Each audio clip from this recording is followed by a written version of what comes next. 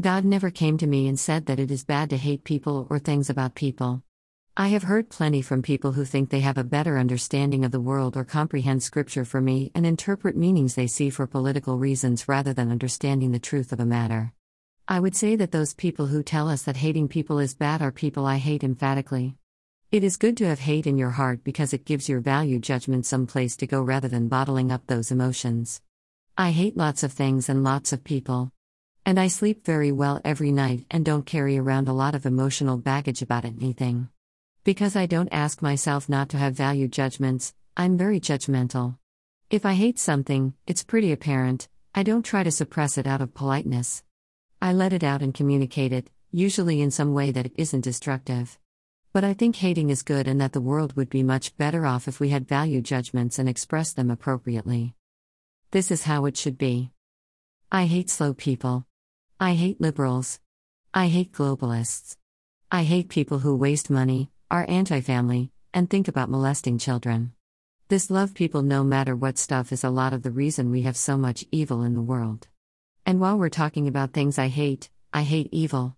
I am not a fan of the concept that evil does the world good by providing a measure for it. I am not an Oriental who believes in the yin and yang concept of light and darkness entwined together and balanced in our lives on earth with a kind of harmony. I hate evil and seek to destroy it and everything that comes with it every day of my life, every hour of every day. And it makes me happy to fight evil, think about ways of destroying it, and to rid all life of its corrupt presence. I hate people who tell me that I should love others we know we should clearly hate because they are wrong. And until God says otherwise, my policy will remain. Another thing I hate is roundabouts. I have lived in Butler County, Ohio, most of my life.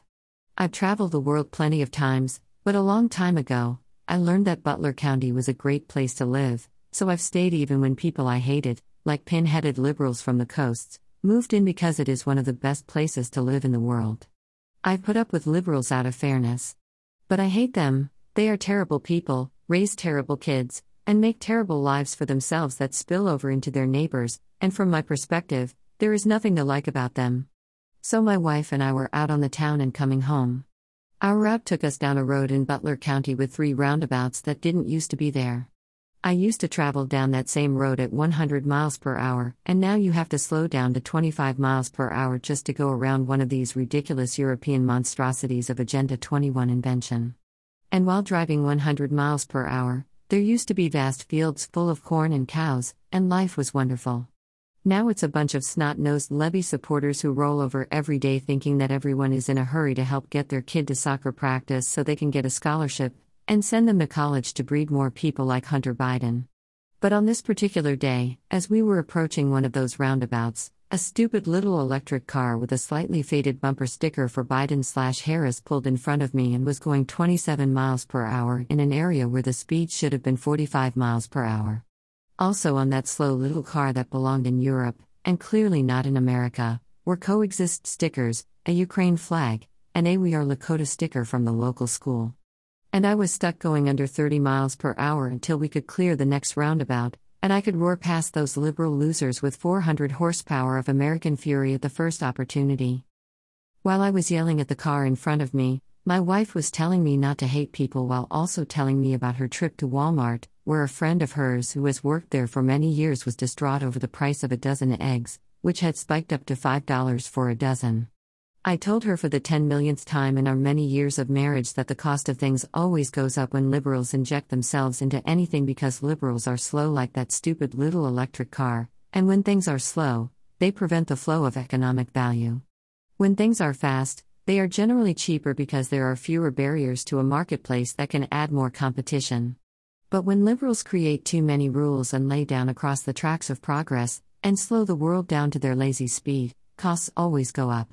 It doesn't matter if it's politics or process improvements in business, usually the first indicator of runaway costs are liberals who go too slow and bring too much bureaucracy to processes, and when it is understood why something is too expensive, it's because of too many slow people in the process not doing the work that needs to be done, which then creates less of whatever is being made, which then creates artificial barriers to entry resulting in increased costs.